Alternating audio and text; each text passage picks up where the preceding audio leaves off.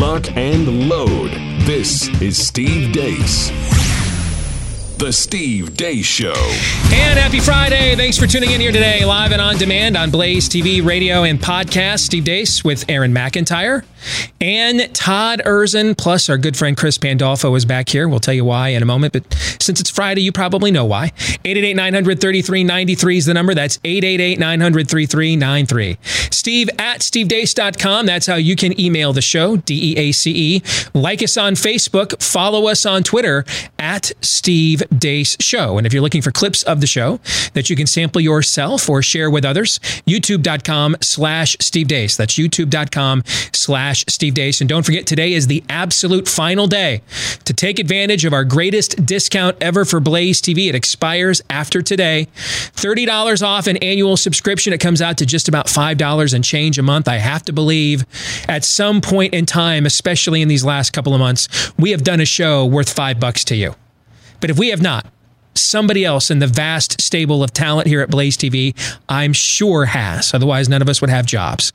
So if you think it's worth it, now's the time. BlazeTV.com/Deace, promo code Steve to take advantage of that cheapest discount ever. BlazeTV.com/Deace, promo code Steve. And remember, it expires today. Next hour, Feedback Friday, where we get back to how you got back to us. But before we get to all of that, it is time for the Day Script.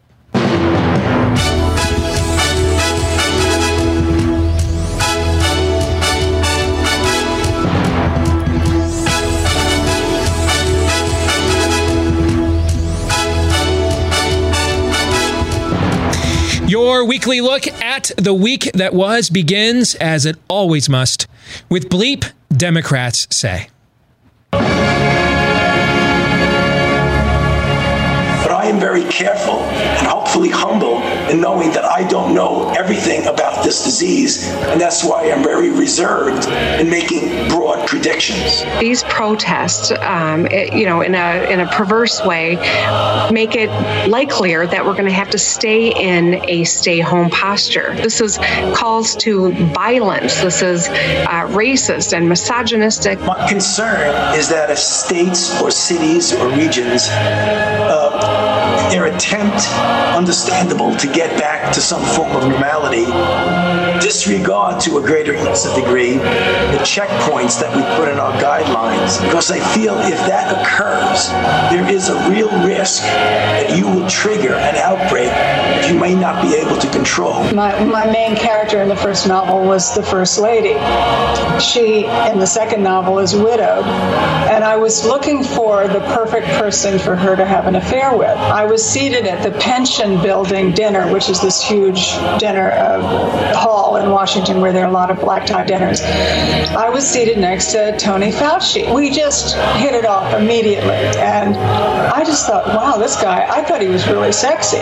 So after the dinner, everybody left the table. He and I were still locked in conversation. And on the way home, I said to my husband, Ben Bradley, I found the guy. I found the perfect person for her to have an affair with. Yes, we had this European virus attack us and nobody expected it. To those politicians who decide to cave into this coronavirus, they need to understand the consequences of their cowardly act. The funding we have put aside to help with fighting this crisis will go to the folks who are doing their part. And that includes our CARES Act funding, which will be used to support counties that are following the orders to prevent the spread and the medical communities who are treating patients. However, other discretionary funding won't go to counties that put us all at risk by operating illegally. I think women should believe they should have an opportunity to have their case and state it just forthrightly. It's so disappointing to look at what we're seeing from right-wing media these days, where there's such an obsession with the deep state and these revelations about the Russia probe. At the end of the day, the truth is the truth. That's what should prevail. And the truth is, this never happened. And when President Trump says, he's going to sit back and wait, when Leader McConnell says he doesn't see a real need at this moment, they're behaving like Herbert Hoover before the Great Depression. We have an opportunity, in my view, to transform the economy. It would be an endless amount of money if we put our wish list for the future in there. We have a chance to institutionally change the way this economy functions. It's important for us to put forth our bill now without too much conversation. At the very least, sway and push the Biden administration as much as possible to improve and better articulate progressive policy. But I'm optimistic always. I see everything as an opportunity. The bigger the challenge, the bigger the opportunity. Okay, so asking for names, nothing wrong with that. Unmasking in and of itself, nothing wrong with that. Leaking classified information, and by definition, these phone calls were classified. That's a problem, correct? Absolutely, it is. And if anyone did leak the contents of these conversations with or without the name, that would be a problem, yes? We've lost the shot. I wonder if we can at least get him on the phone. That's great. Got Epstein. Yes. And that absolutely deserved its own set aside, even without the adoring music of the artist formerly known as the Soviet National Anthem. So let's get to our first question. Your favorite episode of Looney Tunes this week was? Chris Pandolfo, you get to first fill in the blank. Go ahead, sir. Yeah. So the Democrats are really all coming together. And you see, if you look at what the governor of Michigan is saying, Governor Whitmer, if you're one of 36 million Americans out of work right now and you're unhappy about it and you just want your state government to let your business open back so your employer can hire you again, so you can work to put food on your table for your kids, you're a racist. That is essentially the messaging for the Democratic Party now. And this is all kind of the setup for what they're trying to do in Congress as well, is we're going to keep everybody locked down, and we're going to pass these massive $1 trillion bills because we have to, because people are out of work and we need to give them aid, Steve. And, the Trump administration, those dirty Republicans, they're fighting the aid that we need to give to the people, this $3 trillion bill. So, you really need a President Biden to get in there so we can pass this aid to support all the people who are out of work because we're not letting them go to work. That, in a nutshell, is what the Democratic Party is doing right now in America. They've abandoned the science. They're changing the reasoning from why we needed the lockdowns from flatten the curve to, we have to keep everybody shut down until there's a cure. There's never going to be a cure. So we're past the point of trying to do this for people's benefit. We're to the point of doing this for politics. And frankly, it's not a Looney Tune. It's enraging. And people should be mad about it. And what President Trump needs to do is tell from the top down now, okay, it's time for the country to reopen. Agreed. I can't force state governments to do what I want them to do, but I'm telling you, if you're going to keep us locked down, I'm not going to pass any more aid for your state. The states that are going to open up again are usually going to be conservative states. They're going to benefit more than this. The rest of the country is going to have to see that, and they're going to have to get mad at the Democrats for not letting them go back to work. So I'm not even bemused by this week's total depravity. I'm just mad, and I want it to end, and I think the country is ready for it to end too. So, Chris, we haven't talked to you this week. So I want to engage you a little extra. You guys mind if I engage him for a couple of extra minutes here? No. Get an opinion outside of our show bubble. Yeah. I am struggling trying to figure out their strategy. I don't understand it. The Democratic strategy. And let me explain why. The panic porn, shut the country down to wreck the economy, that was a good strategy. Cynical, awful, reprehensible, but effective, as long as the rest of the country went along with it, okay? Trying to shame states like Georgia and Iowa and South Dakota into not reopening and everything else so that they wouldn't, break the paradigm. From their perspective, I get that strategy. They're doing what you just articulated. I don't understand the strategy now because I understand that this is always their MO. Yeah, that, we wreck systems, then you need government to do more for you. But the problem is, in order to carry this out to its most effective opportunity, they're going to have to deny their own constituents things in life they want: to go to the movies, watch football this fall, etc. And those are things that are cross-political. And there's a lot of things that a lot of people who hate Donald Trump are fine giving up until it's their idols that they don't want to have to give up to hate Donald Trump. You know what I'm saying? And I don't get this strategy, because now that states are opening up and not seeing massive hospitalizations and deaths, and we've chronicled this from Wisconsin on this show to Georgia, Florida, it's all the lack of smoldering ash. Kids have been back in school for a week in Montana. Okay. So now that the horse has left the barn on this, To me, the far more effective strategy is to do what the BBC did to Boris Johnson this week. We'll talk about that some next segment. But pivot and attack him from the right. And all of a sudden, Boris Johnson, since the BBC aired that story, Boris Johnson's put out a 50-page plan to reopen the UK. He's told the MCU and the Batman and all these Hollywood big budget films that we're filming, they can come back. They announced the Premier League soccer is coming back next month. It's like they've done a 180 since he got hit from the right by the liberal media. He's totally changed his tune on this. To me, that's the effect, is that pivot. Some of them have done it within the liberal media, but I am surprised to see Gretchen Whitmer not just turn right around as a new governor and blame all of her unemployed in Detroit on Donald Trump, and that's why we need to reopen the economy. I am surprised they're holding on to the lockdown narrative now that we're at the point that the only people really buying into it are a part of their own constituents, that they then have to screw them out of things they want in life to continue this. I don't get where the end game is for them on this. Help me. So here's what I think is going on, is they're listening to their own echo chamber. You know, those Democrats at the state level who are still in power still believe the experts who say we need to keep the coronavirus from spreading, right? And they're listening to the liberal media, too, which keeps coming up with all this polling saying, oh, you know, actually, most Americans don't want to reopen right now. Actually, most Americans don't just want to keep shut down. They're still afraid of the coronavirus. They're going to remain at home voluntarily, even if we did open up. So what's the point of opening up a lockdown? And they're listening to that, and they actually think that most of the country is with them on the lockdown. They don't think that most of the country wants to open back up. I think they're just out of touch. They're listening to their own media echo chambers. Okay. And also, though, you will notice the Joe Biden campaign is starting to do what you're talking about. He was doing that yesterday, although he confused lies with jobs. But yes, he was making that point yesterday. Yeah. So more and more, I think they're going to try to get to where you're saying they should go. I don't think they're going to do it in time.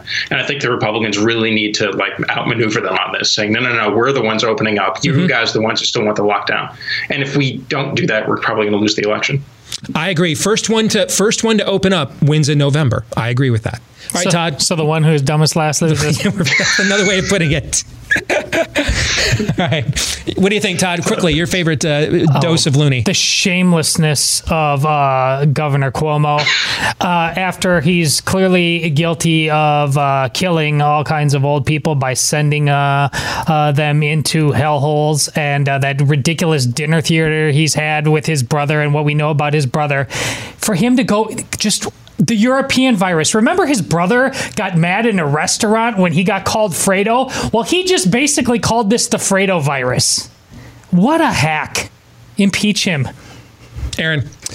It has to be the end. I don't know about you guys, but I just find it really hard to believe that just as soon, after all of that week we see this as an opportunity to reshape the economy. We see this as an opportunity to reshape the economy. We can't pass this bill without not talking about it. We need to limit our conversation about this bill. You know, if we put our wish list in there, it'd be it would be a countless pile of cash. Protesters of the lockdowns are racist and misogynistic, and as soon as the CNN tries not journalisming but journalism with James Clapper there, as soon as they actually ask some tough questions, bada bing, bada boom, there's a technical difficulty in James Technological Clapper. difficulties. We seem to be experimenting some technological differences.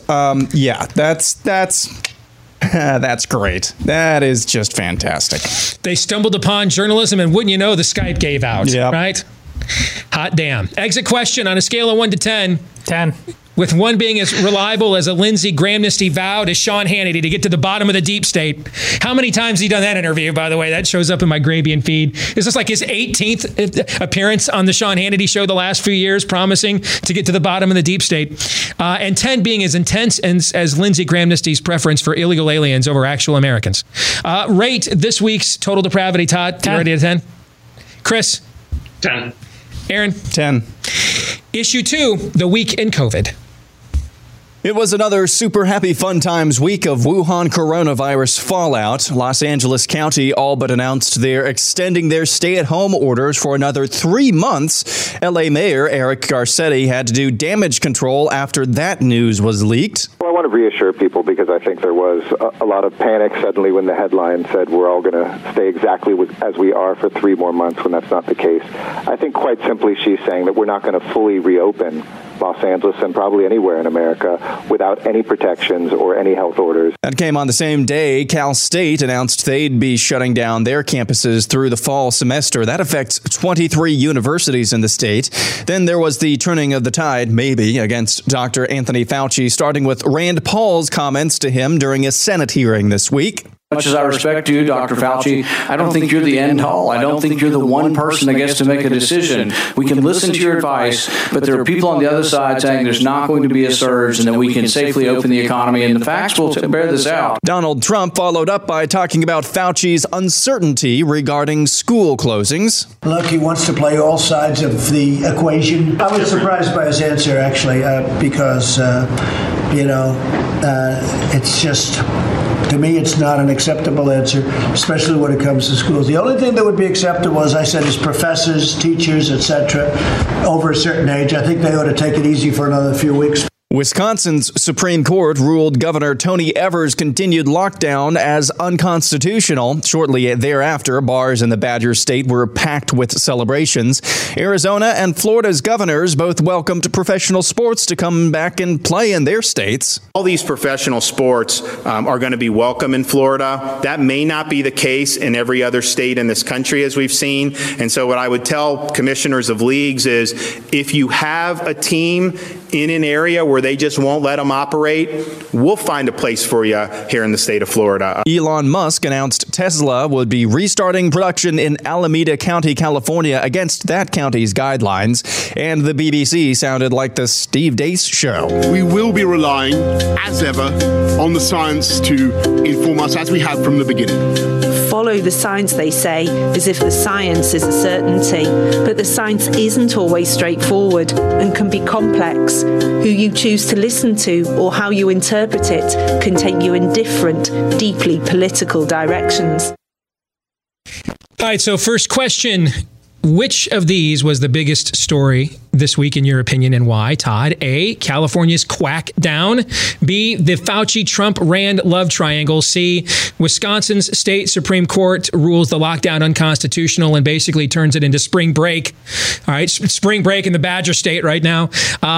D, pro sports invited back to Arizona and Florida. E, Elon Musk goes civil disobedient. And F, left-wing BBC nukes conservative Prime Minister Boris Johnson from the right over the lockdowns. Which of those do you think was the biggest story this week and why? Well, with Wisconsin, see, that reminds me of back in the day when Playboy used to rank the party schools. Right. And it ranked them, and then at the end it put in Wisconsin and said we don't rank the professionals with the amateurs. So, I mean, we just know our business over there. But I'm going to go with A, the California quack down. There's a beautiful poetry to what's going on there.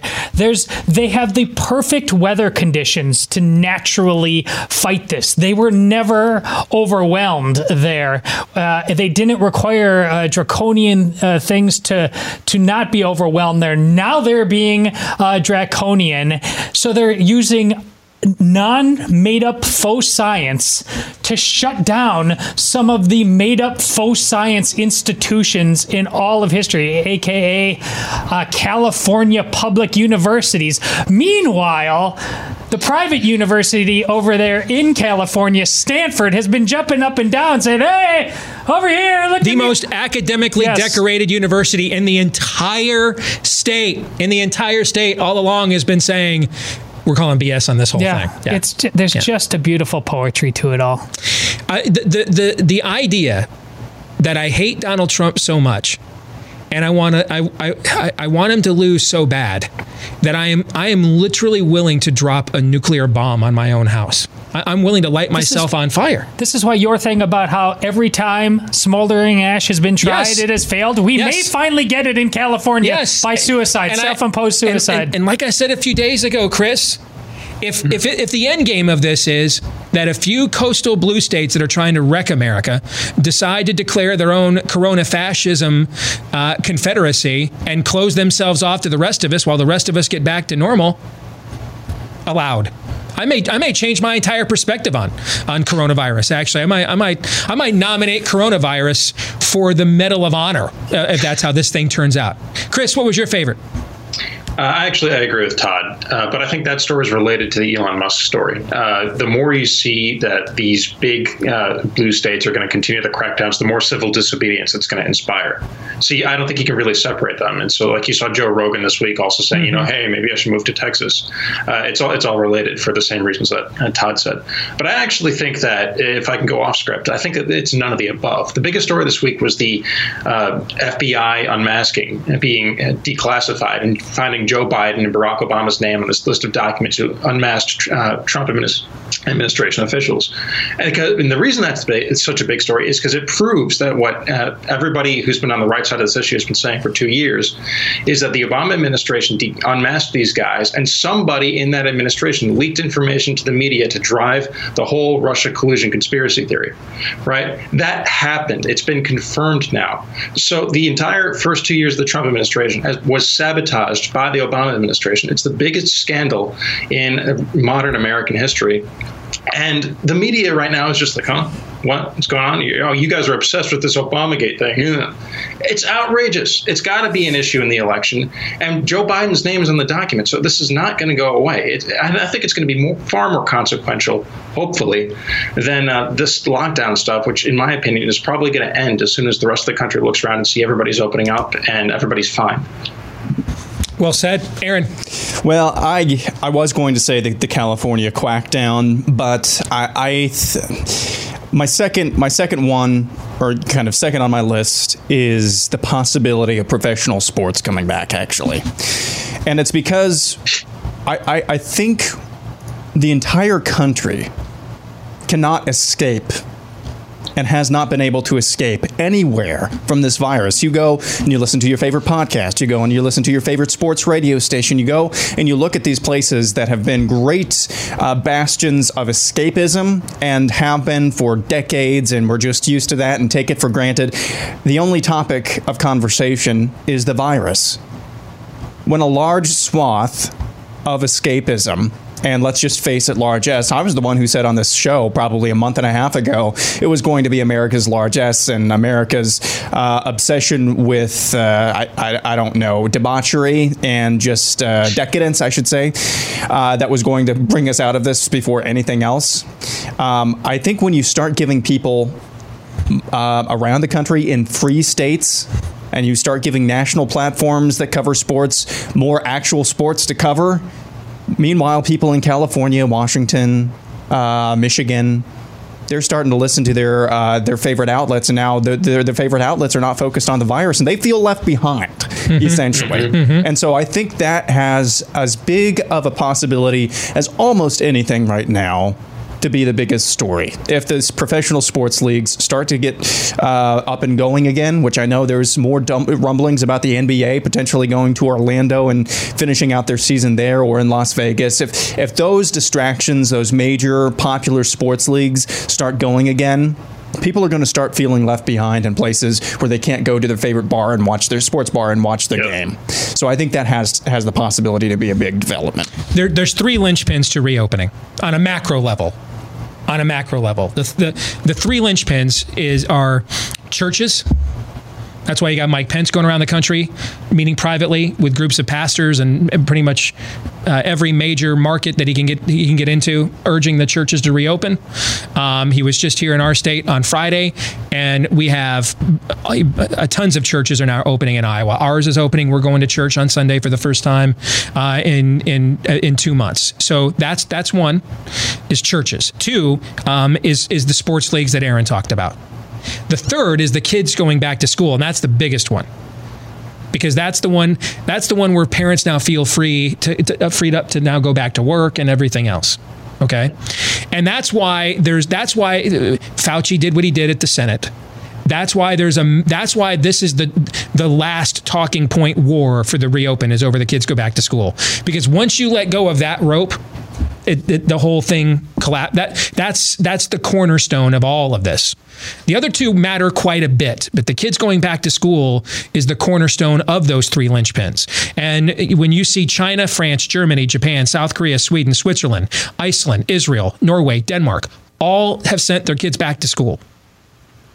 So we can make there's a couple things we can argue. One of these two things is true. A, either all those countries hate their children more than we do. That's one option. Or the other option is this is heavily becoming politicized because everybody that wants the lockdowns to continue recognizes that when the kids go back to school, the lockdowns are over. You can put all the shelter in place. You can have whatever laws you have on the books are irrelevant. They're irrelevant. When the kids go back to school, that's VE Day. That's VJ Day. That's the USS Missouri pulling into the Tokyo Bay. That's the day that this ends for good psychologically in the minds of the American people is when they start taking their kids back to school. And that's why there is such a urination contest over that right now. But for my choice, I'm going to go with the BBC. Because I think that was an extraordinary moment. A tipping point moment in this entire debate. And I think it also demonstrates the strategic mistake that we've made in conservative media.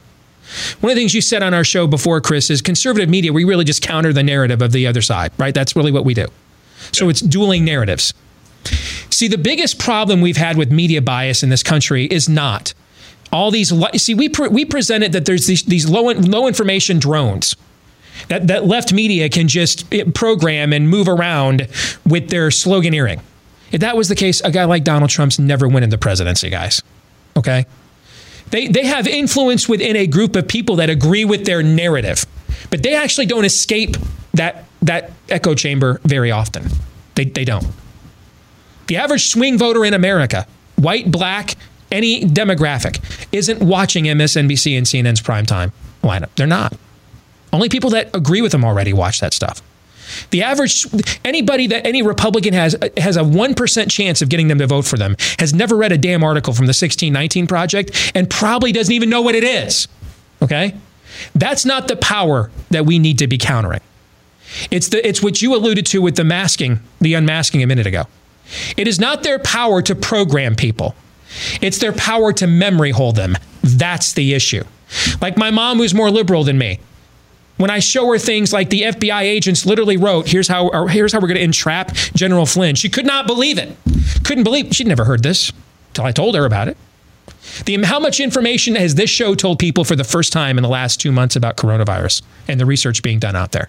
Why doesn't your CDC provide the same kind of demographic information that we can get from Sweden, Switzerland, Norway, Denmark, now Spain? Why? And then why isn't your media demanding that? See, it's not the opinions they give. We're constantly countering their hot takes. The only people who care about that are the people that are already masturbating to it. All right? The vast majority of America doesn't watch, doesn't care, and hates it. The issue is what gets reported as the news, not what their slant on it is. That's the power of the memory hole. Sweden can just disappear. Wisconsin can just disappear. The stories they can make disappear. This one can just disappear. That's why they're all going after Catherine Herridge. How dare you penetrate our memory hole and do a real news story? We control the Overton window here. And what we need to do in conservative media is work on prying open the Overton window far more than worry about countering whatever hot take Don Lemon comes up with that is 39th in primetime news ranked audience watched and no one else cares about. We make a massive strategic mistake with that. And the BBC proves it. They hit Boris Johnson from the right one time, and they did it one time for 12 minutes. That piece is 12 minutes long. They did it one time. And what has happened since they ran that? Here's my 50-page plan to reopen the UK. I invite Batman and the Marvel movies. Everybody come back to Pinewood Studios to shoot. Premier League comes back in June. Boy, they got him off his ass in 12 minutes. 12 minutes of actual news. They moved that entire needle of that country. That's the power that the mainstream media has. It is not programming people into voting like drones. Donald Trump entered office with more elected Republicans in public office than we've had in this country since before there was a media, before there was a New Deal. before there was a World War II. The power is controlling what news gets to be seen. And that's what we need to be countering. Not whatever hot take dumbassery comes out of their mouths at night, but what information they're allowing the American people to see. More in a moment.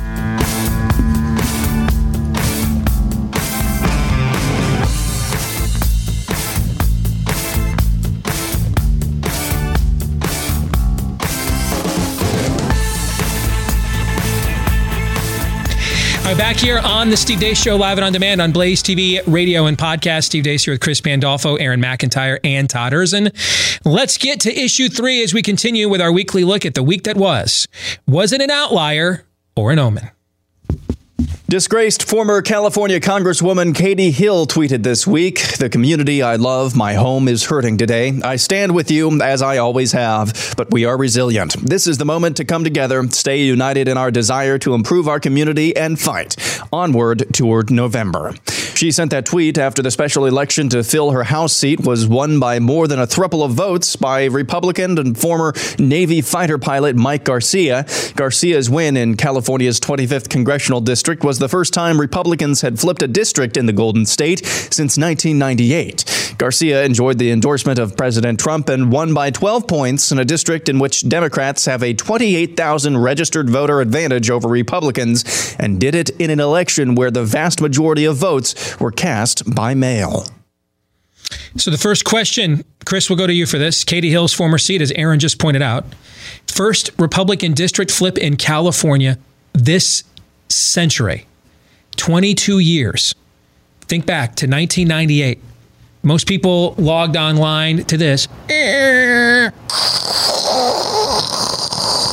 Right?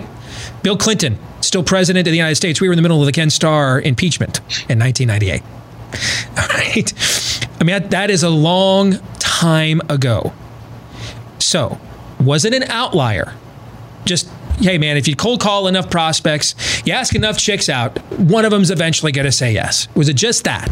You can't be this futile for so long that eventually you're just going to roll 7 at the craps table if you just try it enough times. Or was it an omen? Because it also happened on the exact same day that the state, that more and more of the state announced they were going to continue their ridiculous lockdowns. Chris, what do you think? I think it was more of an outlier. If you look before the 2016 election, when this was a Clinton plus 6 district, it was a Republican-held seat. And so what's going on here is the people who are voting, who are most likely to stay at home because of the lockdowns, are Democratic voters. And this was previously a Republican-held state. So I think just more Republicans showed up to the polls on election day, more Democrats stayed home to comply with the lockdown. And it went and flipped back to being a Republican-held seat. Even with the mail order voting, if you can mail order vote, why do you need to go to care about the virus? Yeah, I think even with the mail order voting,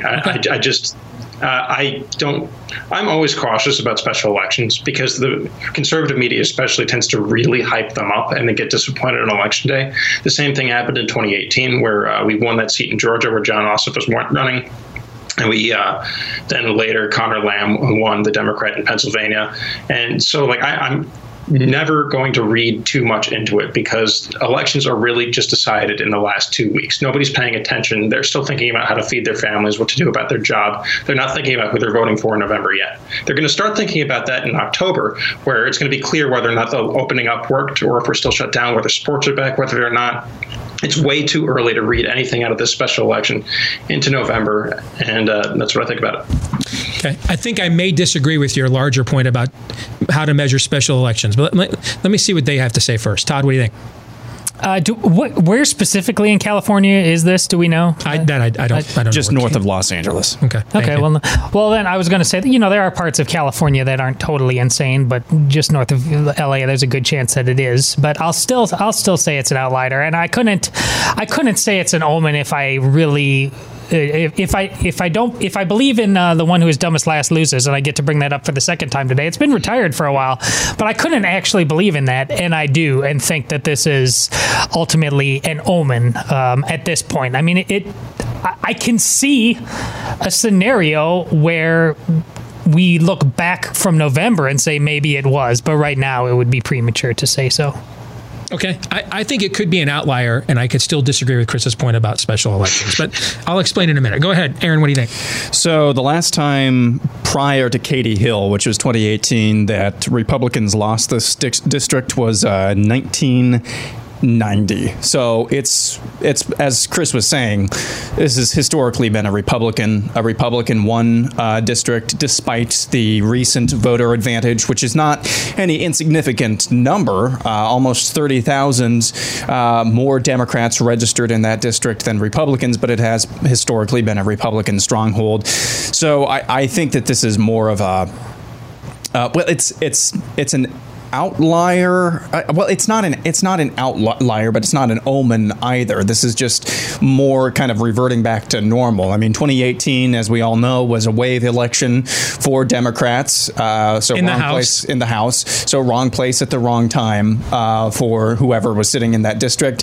It just so happens that the person who won that district likes to do orgies or thruples. So that's fortunate for the Republicans there. So it's not an outlier, but it's not an omen either. I agree for the reasons you articulated, Aaron, that this could be an outlier because it was a seat previously held by Republicans in the district. I agree with that, but I don't agree that I think on a macro level, I can't think of a time in my career special elections have not been an omen that told us what was going to happen in the fall. And that doesn't mean I disagree with the amount of people, like Chris pointed out, that make up their minds late. But the first baseline that you have to excel at in order to win in November, before you even care about what late deciding people are going to do, you have to win the voter intensity argument with your own base versus theirs. You have to win that. If you don't win that, you're not winning. You're not winning. You just don't win without. Ask President Romney, ask President McCain. We've done all these exercises. Those you have to ask President Hillary. If you don't win that voter intensity metric before we even get to what the late deciders, and I think that's a better term than swing voters, because I don't think there are too many swing voters anymore, but I do think there are more and more late deciders, because more and more people are voting based off of who I hate less than anything affirmative.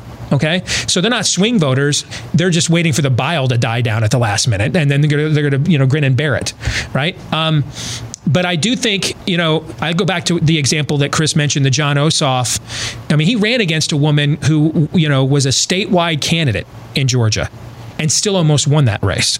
That was a bad sign for Republican voter enthusiasm. Jon Ossoff got to 1 million individual donors faster than Barack Obama did when he ran for president for the first time in 2008. You look at the special elections in Pennsylvania, those were omens, bad omens of what was going to happen in House races. I go back to the Tea Party years, Scott Brown upsetting Ted Kennedy, and the sorts of things that we saw there with those special elections that went on there. Chris Christie in the odd year midterms with Chris Christie and the governor in Virginia who then went to prison and then apparently was innocent. I can't remember his name, but thank you. I actually think that in my career, these have been about the best barometers of what's going to happen in November, because they show who's on the ground and motivated and whose base is where the intensity is at. It's also why when you read polls, now I would advise you as a guy that's worked in this industry to read and trust the fewest amount of polls you ever have in your life this cycle, between the amount of lies that everybody thinks is okay to be told and the technological revolutions of how we get a hold of people and everything else. But in the past, when you've seen polls that show, hey, the polls in 2010 were biased to Republicans. They're skewed +3 for Republican. They were biased in 2012, +5, 6. That measures voter intensity. People are most likely to vote tend to be the most responsive in polls. So I do think that these sorts of off-year or special elections can be a barometer. But given the unique circumstances of this one that you guys have described, that could still mean, though, that this one is an outlier. But if I'm Democrats and I've got mail order voting and I've got a 30,000 voter registration advantage and I've got a governor with a 64% approval rating, I cannot lose that seat. And if I do, I can't lose it by 12 freaking points. Okay?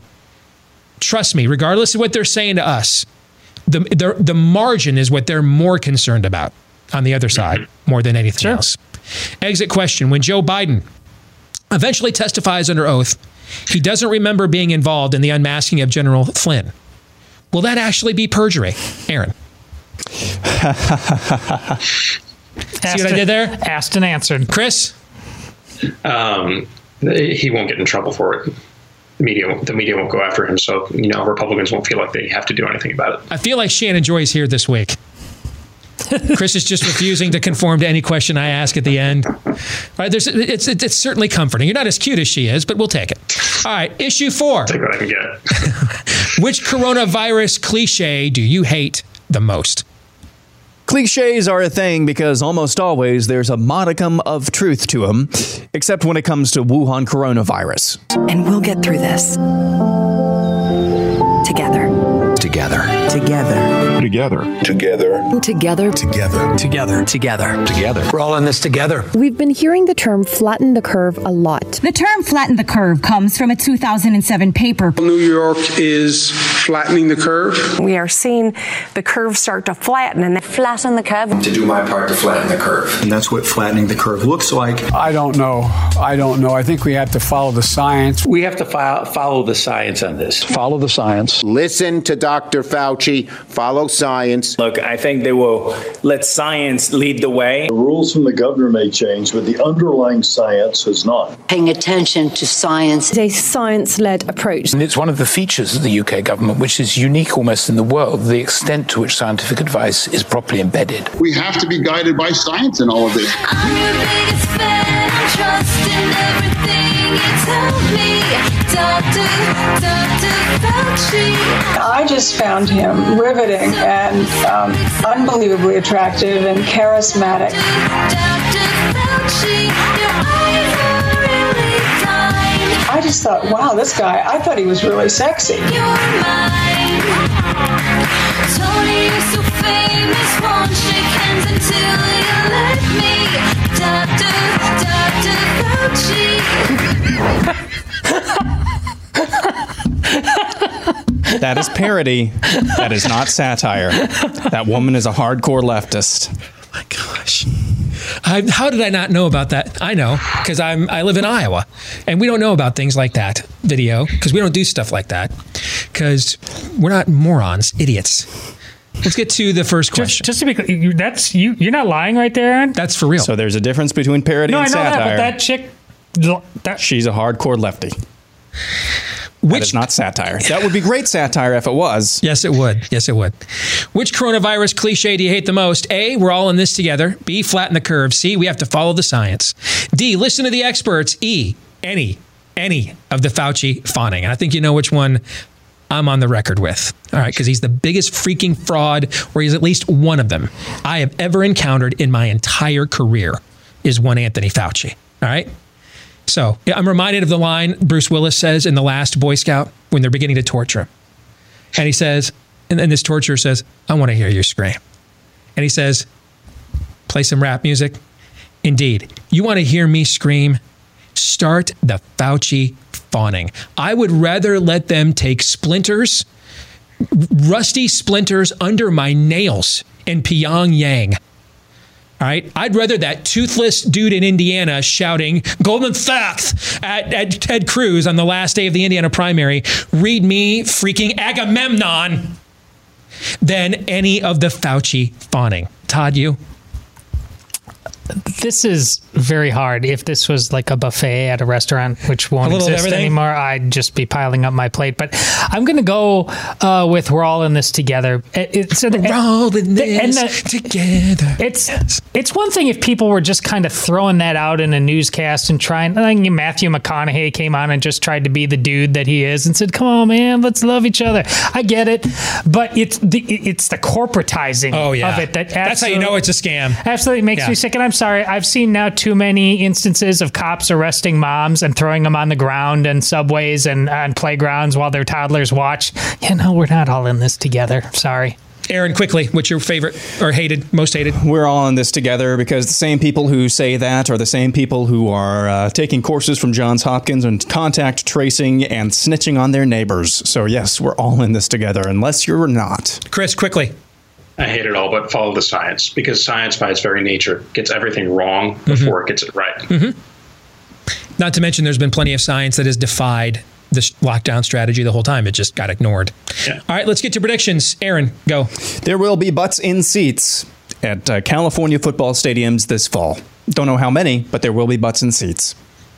I have a similar prediction. I think all of the Pac-12 schools, every last one of them, will play some form of college football this fall. So I'll follow up since we had similar ones. Chris? Lockdowns nationwide will be over by the latest July 1st. Todd? It just people. Go ahead, Chris. Finish up. People are just not going to take it. They're going to civilly disobey, and the government's going to figure out, and we can't do this. Okay, we'll start reopening.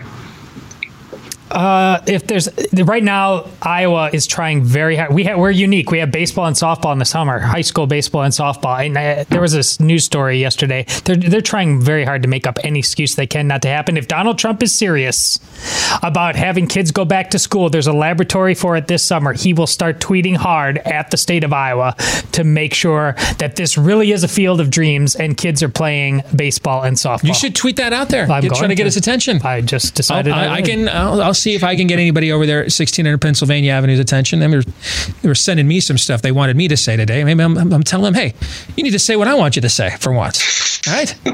Amen. All right. Good to see you, Chris. Appreciate it, man. Thanks for having me on, guys. You bet. Take care.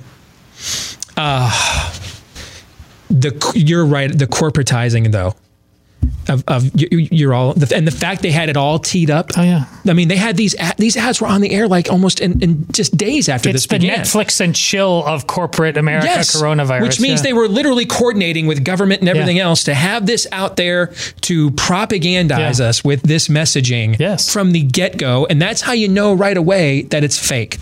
Right? That's how you know that it's a scam. The fact that they were ready to go and ready to capitalize on it. All right, we come back here with hour two.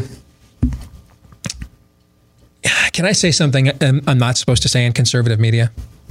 Yeah, you must. I have no idea if Tara Reade's allegations are correct or not. But the defense that the Biden people came out with today, with 74 former staffers, Biden going on television and saying, hey, if you think I did this, don't vote for me. I got to say, I think that's a pretty effective counter. Just looking at it politically, I don't know what happened. I don't know that we'll ever know what happened. But that's probably the most effective counter they had. And they went with it. I don't care. Okay. All right. Feedback Friday is next. Hour two coming your way right here on Blaze TV, radio, and podcast. Stay tuned.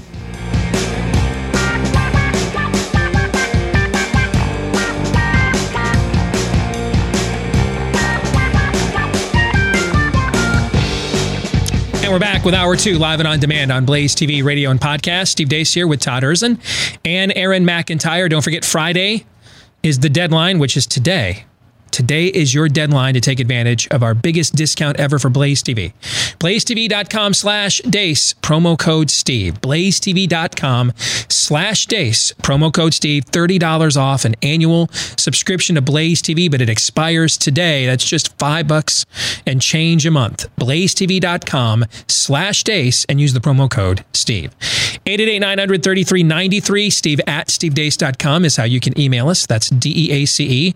Like us on Facebook and follow us on Twitter at Steve Deace Show. And don't forget, you'll find clips of this show that you can sample and share at youtube.com/Steve Deace. And then finally, if you are a podcast listener, thank you if you've left us a 5-star review. Thousands of you have already done that.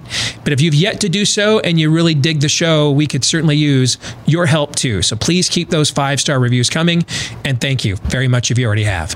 Feedback Friday, Part 1, brought to you by Freedom Financial. The anxiety and stress caused by debt can be overwhelming. It makes you feel alone, like there's no way out, especially at a time like what's going on in our country right now. But there is a way out. You don't have to go through this alone. And Freedom Debt Solutions is here to help. There is no one-size-fits-all solution to getting out of debt. So Freedom Debt Solutions has more than 400 debt experts standing by to recommend the right solution for your specific situation. No matter which situation you may qualify for, Freedom Debt Solutions can help you get rid of expensive credit card debt faster than you can on your own with one low, affordable monthly program payment.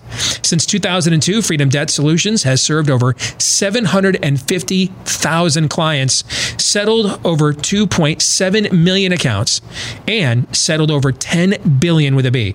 $10 billion in debt. So if you've got $10,000 or more in credit card debt, and you're struggling to make those monthly payments, there is hope. Stop the stress and anxiety that debt is causing. Find out how you can talk to a Freedom Debt Solutions expert and get your free personalized debt consultation today. Go to freedomdebtsolutions.com/Steve. freedomdebtsolutions.com/Steve. That's freedomdebtsolutions.com/Steve. I want to begin Feedback Friday with a note I just received in the last break from Len Savitsky. I want to share this with you guys and get your take on it. Consider this with Garcia's special election win in California. Not only was it a Republican-held seat beforehand and the Fruit Loop Hill won in a fluke, recall the current liberal push, mail-in ballots. California has already passed that, so it's already right there. Now they want it nationally. That's their narrative. Could it be they allowed Garcia to win with all those mail-in ballots if they contest in it that destroys their stupid narrative nationally? So now if Republicans complained about the mail-in voting, the idiots can say, hey, but you guys just won in California, and that was predominantly mail-in, and you guys won. Well, P.S. Anthony Fauci is still a tool. All right. I like the last part. What do you guys think of his attempt at four-dimensional chess there? Yeah, it's definitely too four-dimensional. I mean, if you weigh a number of factors, she is, hot garbage and toxic, and they just need to move away from it instead of dying on it. And she won't go away. She keeps commenting and everything else. Yeah. And not die on that hill. Combined with, if they saw the math that you're seeing and let's live to fight another day on that battle too. I can see it as being something that the people there in California weighed and measured on some level. I will acknowledge that much. What do you think, Aaron?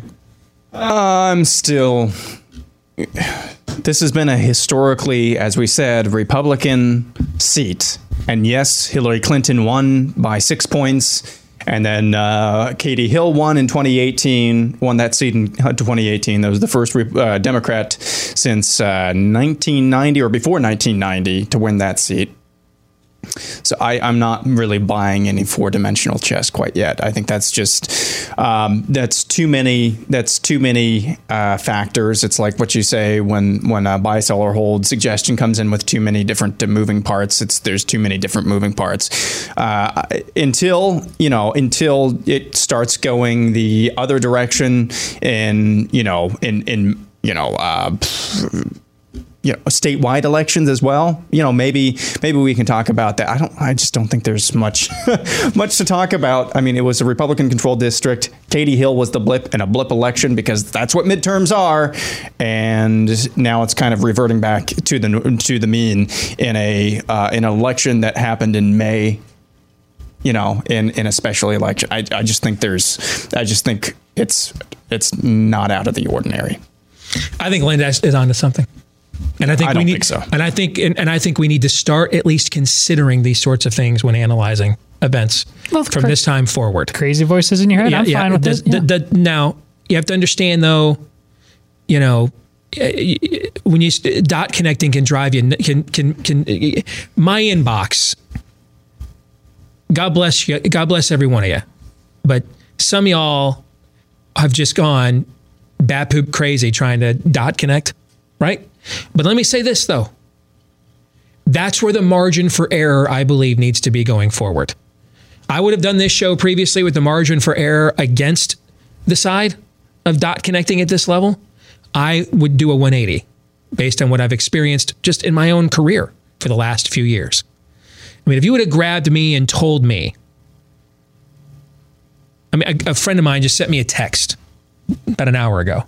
Could you imagine going into the Washington Post newsroom in January or February and just telling all those people that Mike Flynn was going to get exonerated and just what their reactions would be? Right? Forget the Washington Post newsroom. You grabbed me here in the hallway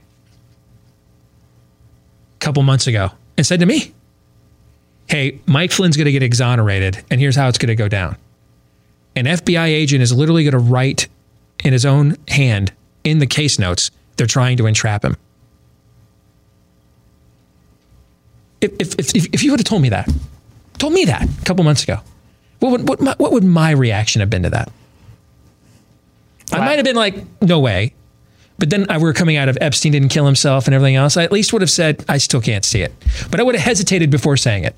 Grab me in 2017, 2016 and tell me that. Oh, well, yeah. I'd have said, you're out of your mind. You're out of your mind. It happened. It happened. 10 minutes after the first docu-dump of Jeffrey Epstein comes out and Prince Andrew and who else got mentioned in there? George Mitchell, the old Senate Majority Leader, and a bunch of people got mentioned in that, right? 10 minutes after that happened, they basically murdered him in broad daylight and are still going with the story that the surveillance system in a maximum security camera or maximum security prison just happened to fail while they were doing it. I mean, how is what Len is suggesting any crazier than the actual news we've covered? Just going with Occam's razor. That's all. So is he. He is too. No, that's not. That's not. Tell me how it's not Occam's razor. There's too many. So there's like a So this is like a parlay in gambling. The more factors you start adding in, the lower the odds. I'm going with one factor, and that's historical data. That's Occam's razor, Steve. Okay. I disagree with that. And you're right that's one that you could view it that way. But we have to. I get that we have to listen to the crazy voices in our head. I'm just saying, as a matter of analysis, Occam's razor, we can take that into account when previously that would have been dismissed. Okay, but that's not the same as saying, no. I mean, Occam's razor is Occam's razor. Doesn't mean we're we just have to accept dismiss. Occam's razor that 5 steps happened that they murdered Jeffrey Epstein in broad daylight, rather than he just happened to have a rope and hung himself.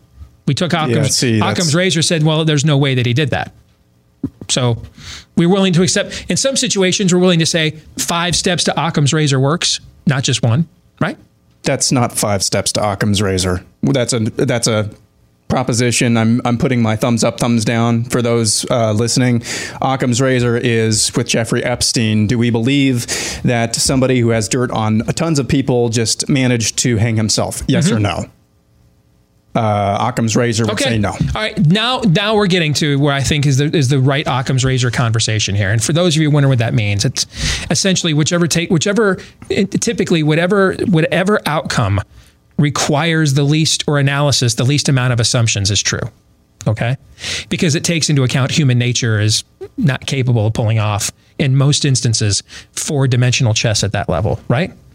But I think there's a case for Occam's razor to be made based on what we just were talking about with Epstein, from the standpoint of they're pushing national mail-in ballots all over the country right now. It's their Nancy Pelosi's got it in her next stimulus bill.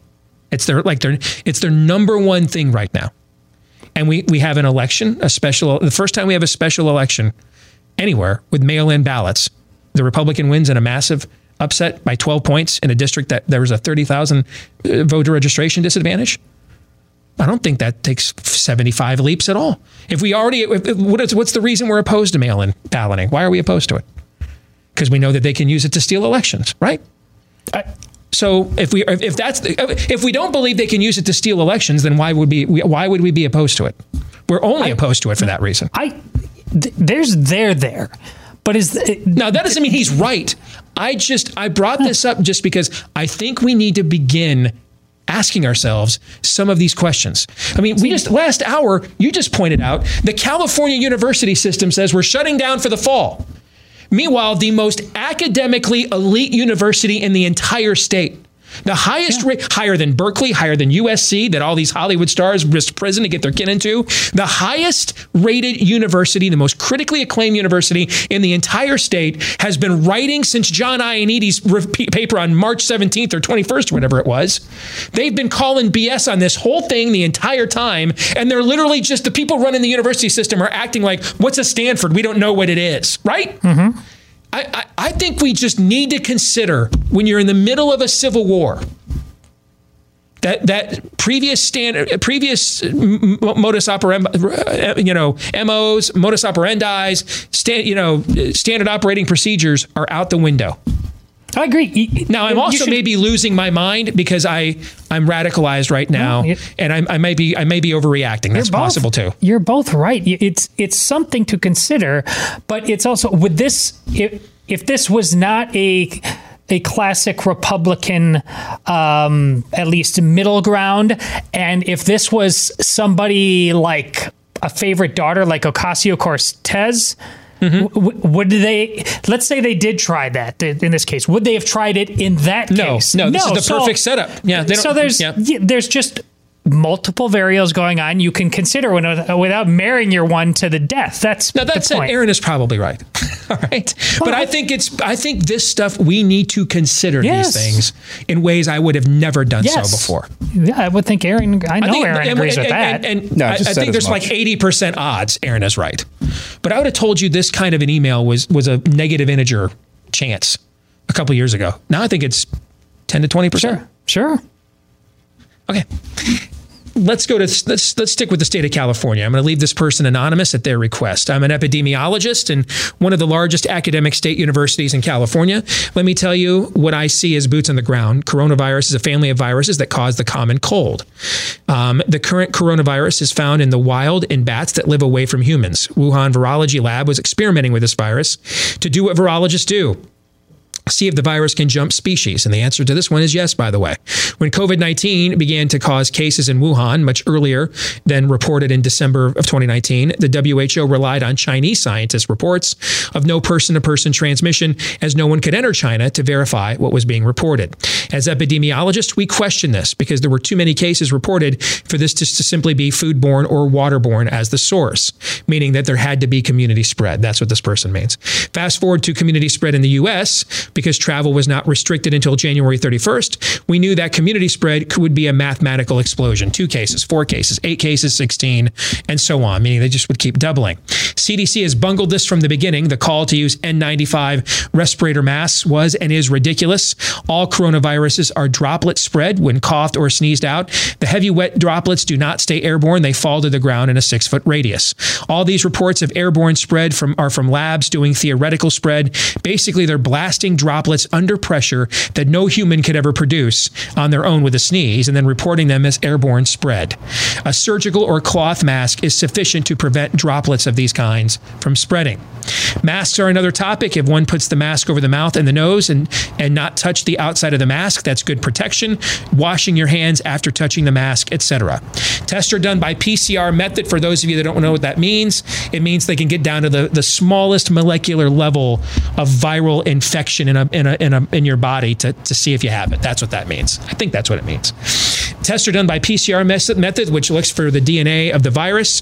DNA can be found in dead or live virus presences. Someone could be no longer infectious with COVID-19 and have PCR positive results on testing. COVID-19 has been found to take about 8 days to be eliminated by the body. No live virus has been found from day 9 or beyond. And we're doing these 14-day quarantines. Quarantine orders were done because CDC couldn't logically figure out how COVID-19 was actually spread. Had someone with knowledge and clout reasonably come out with a plan that everyone mask, no quarantine would have been required. Hand washing and mask education would be necessary, but way more reasonable to do than what we did. Right now, nurses see the CDC website requiring N95s and now demand their use. Even though we have lots of data that say no employee wearing a surgical mask has acquired COVID-19, the CDC won't retract that. If CDC doesn't, the state and federal regulators won't either. And that's why there's a shortage of these, even though after the 2009 H1N1 outbreak, we knew then there would be a shortage if we ever had a real pandemic, but no planning or stockpiling after 2009 took place. Any thoughts on that note? There's a lot there, and perhaps what I'm about to say is a tangent. But if what you're saying is if we had all just from the get-go worn masks, I think that's what I heard. That it would essentially that's one of the big takeaways from what they said. Yes, and that alone, we wouldn't have had to lock down like we did. and things would have gone much better on multiple levels. I'm all ears on that. But here's what I'm going to need. If this is also an argument for making masks going forward, all the people who told us not to do that, and literally told us not to do that, not wear masks, they all need to step forward, including Dr. Fauci, and apologize for what they've done to this nation, that they were wrong, and that this whole mask thing right now is an attempt to make it right. If you do that, I'll wear a mask. But otherwise, you're still part of a scam, and you're lying. Not the letter writer, but if you're not willing to concede that much, no, I'm not going to be your pawn. Yeah, I'm not sure. I mean, I still don't know about masks. Are we supposed to wear them? What kind of masks? I mean, I get there are different types of actual masks that can filter things that come into you, but most of the time the masks are worn to supposedly protect others from you, essentially. And cloth masks don't do jack squat. They just don't. There's numerous studies about that now. N95s, they do something. They filter actually incoming 95% of non-oil particulate matter. So that's cool, but not everybody has N95s. So I just, the whole mask thing, and I don't want to go on too big of a tangent here. If you would have asked me 2 weeks ago what I thought about mask wearing, ambivalent. It's just now masks are being used, and I'm not saying this emailer is doing that at all. Masks are being used as a tool of the virtue signalers to bludgeon you into some sort of admission that this virus is worse than you thought, and or you hate grandpa, and or you are some sort of phony tough guy. And that's all that's being used for right now. Just like the virus was at the very beginning, it was a tool for the virtue signalers to get their virtue signaling on. The masks are now a tool for the virtue signalers to get their virtue signaling on, and all that's being used for right now is virtue signaling. And can I say virtue signaling one more time? Probably yes, because that's all that I see this is right now. It's that Seinfeld episode. Who will not wear the ribbon? That's what it is. And that bothers me because it makes it hard for us to know what is real information and what is not. Yes, it's impossible. Like if they would have told us in mid to late February, early March, guys, hey, this thing is here, and we're really concerned about community spread. So CDC is advising, particularly, especially in the wintertime. All right. Because when I say you don't need to wear a mask outdoors, I'm not talking about like January. I'm talking about like right now. Okay. But there still has not been a single, there's been over 300 studies of this. None of them have cited outdoor transmission as a major problem with this virus all over the world. That being said, if they would have told us in late February, early March, hey, CDC, next 30 days, we need everybody, when you're outside your home, we need you wearing a mask. Before we went down all the other roads with this virus we went down, what would we have said at that time? Well, that's what I'm telling you. I would have gladly heard you out. Yeah, I would have. But too. There's more. There's other things we're fighting besides the virus. There's a video out today of a guy on a mountain bike going down a trail with a GoPro on. Coming at him, walking, is a woman. So they're opposite directions. He flies by her. Yeah. But this thing has audio. You can hear her say, "That's not proper social distancing." Yeah, I know. We're dealing with insanity. Well, that's what we're fighting. One of the things I'm thinking about doing next week is going and getting the first article I wrote for The Blaze about this, laying out the case against the lockdowns and the questions that had to be answered. And and seeing, 2 months later, how much of this turned out to be right on the money and how much of it we were wrong about. And one of the phrases I use in that piece is there's the pathology of the virus and the psychology of the public policy. And that's what you're just talking about, the psychology along with it. And then I go to, and maybe the White House is commanding this, I don't know, but can someone explain to me why for 2 months we had a daily White House press briefings indoors and they weren't wearing masks, and now we're having them outdoors when it's a lot warmer and hotter out? Yeah. And now that we're talking about reopening, they're all outdoors wearing masks. Now I don't think the White House is demanding this because Kayleigh McEnany is not wearing one when she's conducting the press briefing, and neither is the president. Okay, so all these reporters are now that the narrative is turned to opening the country up. Now suddenly they're sitting outside. It's 75 degrees in D.C. and the cherry blossoms are blooming out behind the White House. And these idiots are wearing masks.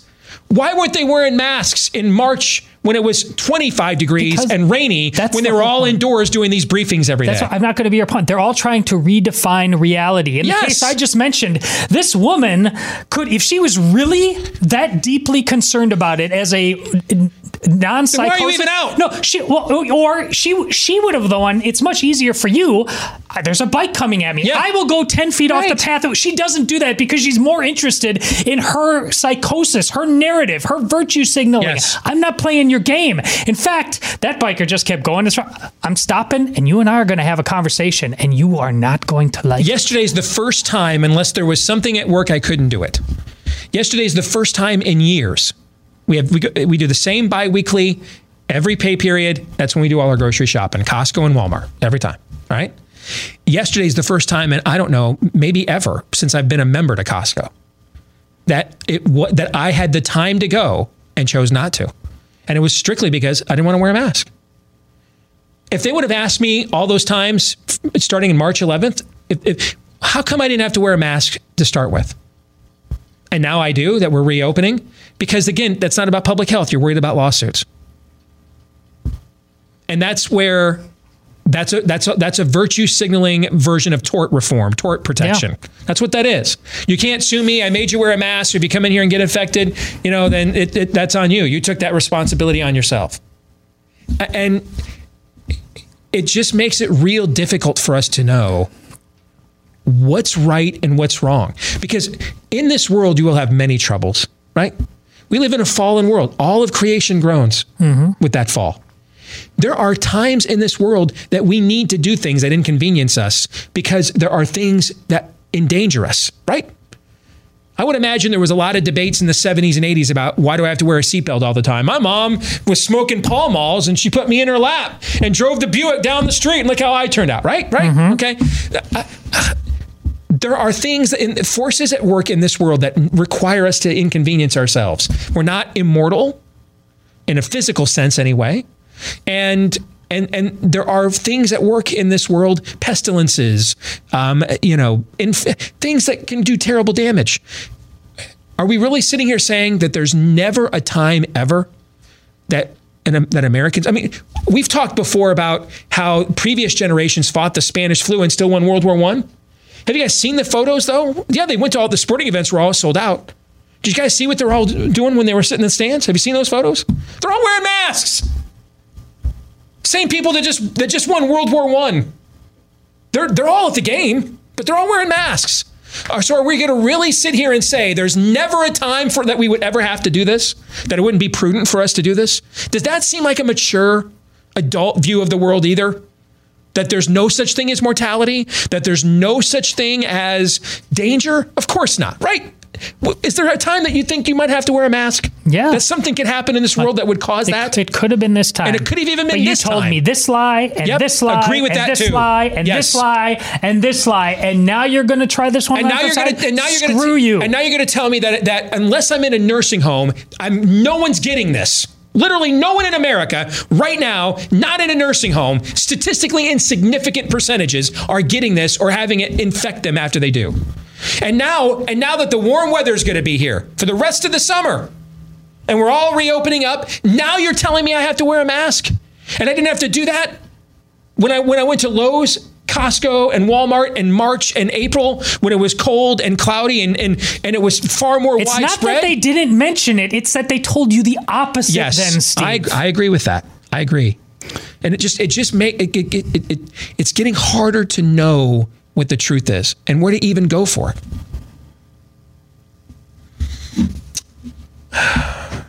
Brennan writes, one of the things these lockdowns over COVID-19 have demonstrated is that there is a percentage of Americans that do not care about freedom. I'm appalled by this, and I'm reeling in shock. I've witnessed droves of people, it feels overwhelming, on social media, viciously attacking their fellow Americans over their opposition to these lockdown orders. They don't even think the American people should get a say. They protect corrupt and hypocritical politicians who don't even follow their own orders. I can't believe our fellow Americans are not only going along with this, but rabidly promoting it and verbally assailing anyone who would call it into question. Brennan, I love you, brother. I love you, brother. Okay? I love you. 60 million people voted for Hillary Clinton to be the president of the United States in 2016. Is this really new to you? 12 million people voted for Bernie Sanders to be the Democratic nominee in 2016. Is this really a surprise? Now, you're maybe more aware of it than you were before. Barack Obama won the presidency on government taking over your health care. Every Democrat other than Joe Biden ran on Medicare for all. And Biden's policy is essentially Medicare for all by another name. No. This virus did not create any fissure. It exacerbated and further illuminated the fracture and fissure that was already there. Like Donald Trump did. Yes.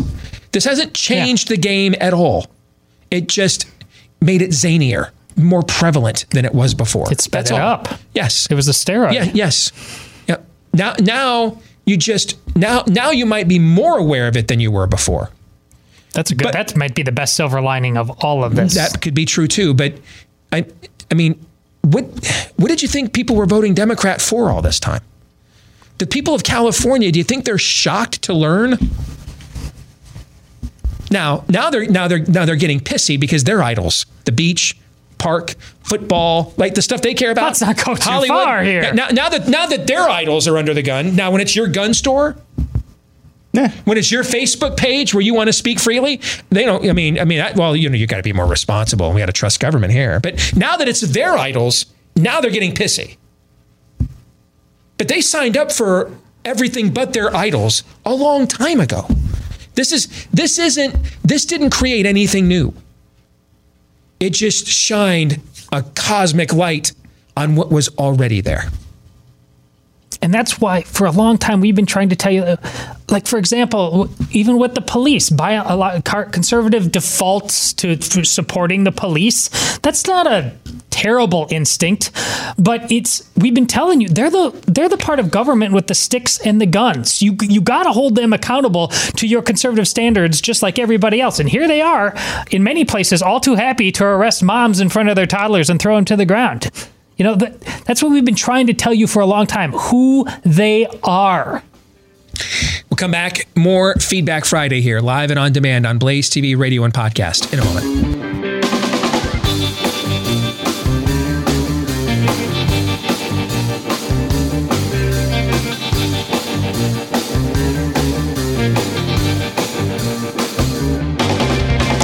There's something you might not know about your dog's food, that dry kibble stuff. There's nothing alive in it. Food like that has to have a long shelf life. So the manufacturers essentially have to sterilize that food and strip it of all the live cultures and organisms in it. Same thing they do to our food, which is why we're taking so many supplements today. Well, your dog needs that nutrition put back in its diet as well. That's why you want to get a premium dog food supplement like Rough Greens. It isn't a dog food. It's a powder that you sprinkle on your dog's food for them. I put it on Cap's food today. Ate his breakfast right up. So apparently it tastes great. He loves it. All right. So it also contains massive amounts of vitamins, minerals, digestive enzymes, probiotics, even omega oils and antioxidants. That's the kinds of things that support healthy skin and coat, joint health, mobility, improved digestion, etc. And best of all, it tastes great, apparently. So, hey, if you want to take the Rough Greens 14-day Jumpstart Challenge for your pet, it's just $14.95 right now. $14.95 for 14 days. When you go to roughgreens.com/blaze, that's RUFF for roughgreens.com/blaze. I'm going to lose it. Okay? You're welcome. And it's your fault. You're welcome. It's your fault. I'm your editor. No, I control information that comes in and out. Okay. You're a bad influence, And you're my pusher at this point. Okay? You're singing a love song to me. It's just beautiful. I'm gonna lose it. Okay. Get out of here, man. Are you kidding me? I know. That's why Fauci's out there in the broad daylight today wearing a mask now. Behind the president at a press conference. The man who told you 2 months ago not to do that very thing. How does he still have a job? Now that we're talking about reopening, here come the masks. You're being played, folks. I'm going to say some things. I can't. What's? I'm gonna. It's the. I'm gonna turn my head away from this microphone for a minute. You know that scene in the Age of Ultron where Ultron. This is gonna sound like Steven Crowder and not Steve Deace here in a minute, okay?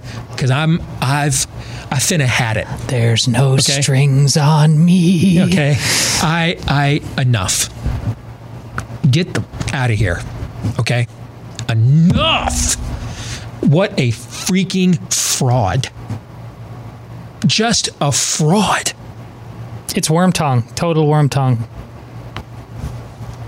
I mean, I'm just, it's puke in my mouth bad.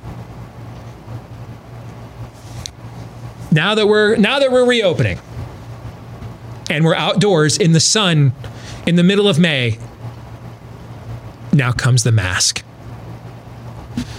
I gotta tell you, man, I'm really frustrated with the whole thing.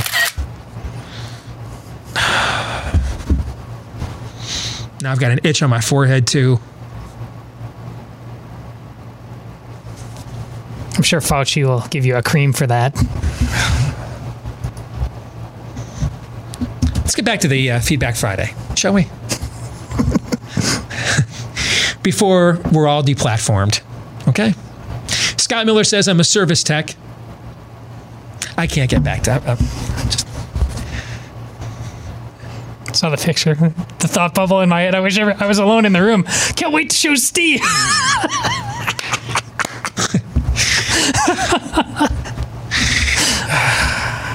I'm a service tech for a propane and oil company in the Shenandoah Valley in Virginia. I'm on call and received an after-hours call the other night about a propane leak. I responded to the home of a firefighter who was still in his uniform. I got out of the service truck and while maintaining social distancing, asked if he and his wife would like me to put on a mask and latex gloves, the Corona condom. I had not heard that before, but that's funny.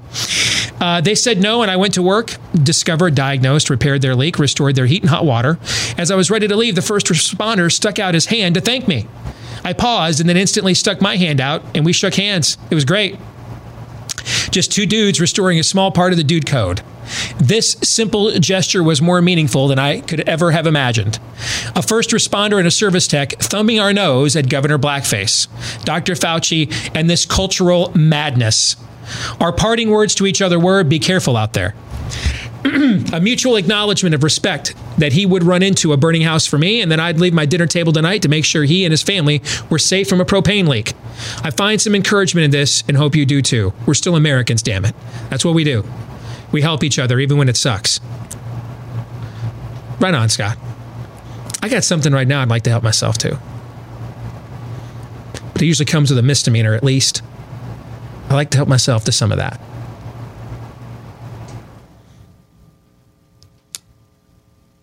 I'd like to shake Dr. Fauci's hand, so to speak. I like to give him a real firm handshake. I've been an occasional listener of yours for a while, but in the midst of this pandemic, I've been listening daily. The truth and research and journalism you guys have presented on your show has given me a filter for interpreting all the information and claims being thrown at me about this virus. And that has been invaluable. Even more so, I listen because your show gives me hope. I'm a university student studying computer science. My school told all the students not to come back after spring break. My car and many of my belongings are still there, while I'm with my family in another state. The internship I had lined up for this summer was canceled as a result of the lockdowns. The company had to choose between canceling its internships or laying off its current employees. So now I'm scrambling to figure out how to make up for that lost opportunity this summer. I still don't know anybody who's died of coronavirus. I'm worried about the future, about what the job market will look like when I graduate. I clearly hate my elderly. Sorry, I threw that in. About what our country will look like when I start a family, about what it may be like to practice my faith in the wake of this disruption, etc. But listening to your show gives me hope that there's a way out, that something can and is being done to fight against the petty tyranny that is emerging, and that there is some sort of light at the end of the tunnel. It helps me keep chugging along day after day. You guys have done some amazing work, keeping you in my prayers. That's from Michael. Michael, I have something you can pray for me for right now. Imprecatory prayers? That I don't end up violently lashing out. Could use that prayer right now. I thought when we got to the emails, I was going to get over that photo you showed me. I was confident you would. I'm not over it. I'm not. I don't see myself getting over it, frankly, anytime soon. Would you like to see my mask, Mr. Deace? He's now wearing a mask in the broad 75-degree sunlight now that we're reopening. Betty writes, what would have been the scenario of how this played out were it not a presidential election year? That is an excellent question, Betty. That is a phenomenal question. It also matters who's in the White House right now. If Hillary Clinton were president right now, and I really believe this. Now, before we got to coronavirus, we'd have had how many other problems? Our problems would have had problems, right? You know what I'm saying? Okay, I don't know how you can be any form of conservative and not argue, regardless of whether you voted for Trump last time, and we'll do it this time. I don't know how you can be any form of non-communist and argue. You are better off that Donald Trump won than Hillary Clinton. Can we all stipulate to that, first of all? Right? Yeah, stipulate. Okay. But when we came to this juncture, I really believe this. If Hillary Clinton had won the presidency, things would be a lot different right now. I don't think there'd be any lockdowns. I don't. Do you remember about a month ago, more than a month, we had this conversation. We both kind of blew each other's mind because it depended on the double-mindedness that they woke up. We could have seen her either having, like, rub some dirt on it, we're all going to be fine, no lockdowns, no matter what was happening in old folks' homes, or tanks in the street and total, even. Or if we did that, it would have stopped the minute we had 15 million unemployed, like the first month, and now we're past. We'd have never hit 30 million unemployed. Never. The media and the forces that drove our government to do this would have, folks, Hillary Clinton, I'll just say it. Hillary Clinton could have gone to the White House in her best Benny Hinn pantsuit and said, and in order to fight coronavirus, I'm announcing these two measures because we can't risk our economic well-being. There's a greater role here to play when you're the United States of America. So I'm quarantining New York City, quarantining it right now. And anybody who looks like they might have been in the last 6 generations descended from anybody Asian, I'm going to take a page out of the greatest Democratic president we've ever had, FDR, and we're going to intern you. Now, it'll be just temporary. And these will be fashionable accommodations, satellite TV, the best Wi-Fi, we assure you. We feel we've struck a nice balance. Yes. But these will be much nicer than the cages Obama put children in at the Mexican border, we promise. But it really, we just feel like we need to do this right now. And Don Lemon would be on CNN that night going all tough but fair. That's what would happen, I believe, if Hillary were president right now. Now, up until this point, we would have had a myriad of other problems. But there's no way in a presidential election year, Vince Foster is going down for 30 million unemployed. There's no way that's happening. Over a bunch of old people in nursing homes that she knows either don't vote or usually vote Republican if they do. Okay? No way. No way. The woman who said, Margaret Sanger's my spirit animal, my idol. Well, sometimes you got to sacrifice some people to get ahead. It sucks for the old people. But anyway, how's the stock market doing? That's what I think would happen if Hillary were president. If it wasn't a presidential election year, I think the lockouts would all be over right now. I think your kids would be back in school right now.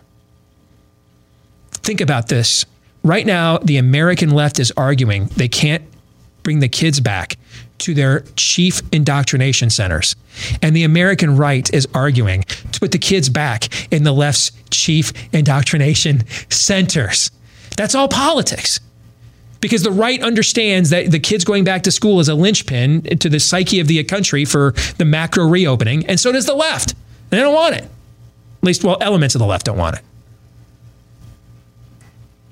Is there any other context other than this is a presidential election year where the left would be arguing against putting more kids in the schools? Is any other context you can imagine? No, that's their reproduction. Yes, it's the youth ministry of the American left, man.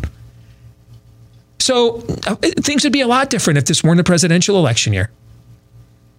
And it would be tremendously different if a Democrat was in the White House. That's why we did that poll. A couple of months ago, we were only half joking. When we said, what's the quickest path to you getting your country back? A vaccine, or B, Joe Biden wins the presidency. We were only half joking when we threw that out there. That's why, they know what's going on at Stanford University. And come November 5th, or November 4th, the day after the election, win or lose, they're going to suddenly start to discover all these Stanford antibody tests and all these things they've ignored this whole year. They'll start to rediscover them again when the presidential election is over. Hey, they gave it their best run because if they win, they're going to want to get the economy back 100% as fast as they can. If they lose, they'll be like, hey, it was a nice run. Winter solstice is coming up. See you next year. We know this. This is the movement who's turned memory hole into a verb. Their slogan is rectum barely nuum. Everything just radically disappears and comes back based on what fits the narrative. Am I wrong? No. Whatever fits the narrative. Dude, they caught a straight white male turning his hotel room. It's like everything they ever warned us about. Michael Douglas falling down, the X-rated version, the Faces of Death rated version happened. Right? The reason they had to take all your guns is something like this would happen with some angry white male. It actually did. But because it killed a bunch of country music goers, or for whatever his real motivations were, it didn't fit their narrative, down the memory hole we go. What's a Las Vegas shooting? Do you even know what that is? Is that a new way to play the craps table? You just shoot them out of a gun? What was the Las Vegas shooting? 20 years, Sweden. We got to be more like Sweden. Got to be like Sweden. What's a Sweden, man? I don't know what a Sweden is. Where is that at? Is that on Earth? Is that over by Alpha Centauri, where the UFOs now are confirmed? This is how they roll. Come November 4th, win or lose, a whole bunch of people are going to claim the lockouts were the dumbest thing they've ever seen, and they were against it the whole time. And here's all the antibody studies, and lo and behold, now we can contact trace the fact the virus arrived on Halloween. It was here the whole time, guys. We tried to tell you. If only somebody had told us. I promise you that's coming. Right after the election, win or lose. It's coming. Well, to prove you're right, we need to talk about that Fauci picture again. Don't memory hole that, Steve. Do you remember right now in the United States, that guy wearing the mask now? With masks. Do you remember? You're sure of it, how when a member of the press asked him about right at the beginning of this thing, asked him a question about sharing the microphone with the president, and he took umbrage I said at the time that's the best question CNN's asked in 3 years. He's like, that's ridiculous. It's not going to pass that way. Now he's standing there with the mask on.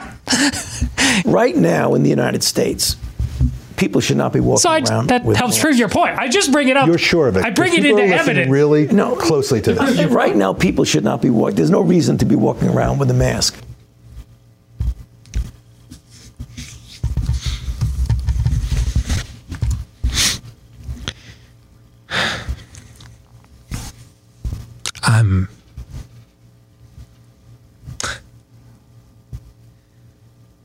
I don't even know where to go. How much time do we have left? It's got to be close to over, isn't it? About 70 seconds. I'm tapped out. I am.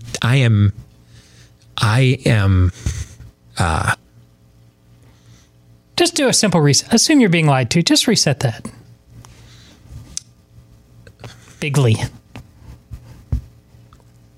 I wish I could get 10 minutes alone with Donald Trump. That's it. If I could get anything on earth, 10 minutes alone with Donald Trump. I'm at the I gotta know stage now. You know what I'm saying? I gotta know. I gotta know, what are you doing? Because none of this makes any sense. I know the game Fauci's playing. He's a fraud. He hates people like us.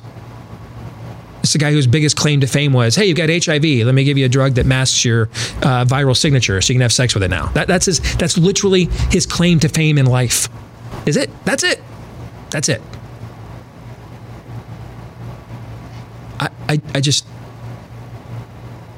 Why didn't you just turn right around? You're fired. Right there. Just right there. I need to know. That maybe more than anything in the whole world. Just 10 minutes. I have questions. Oh, there it is. No, I don't even think that's going to do it right now. I don't even think the Cambodian smoking toddler is going to do it right now. John 3:17.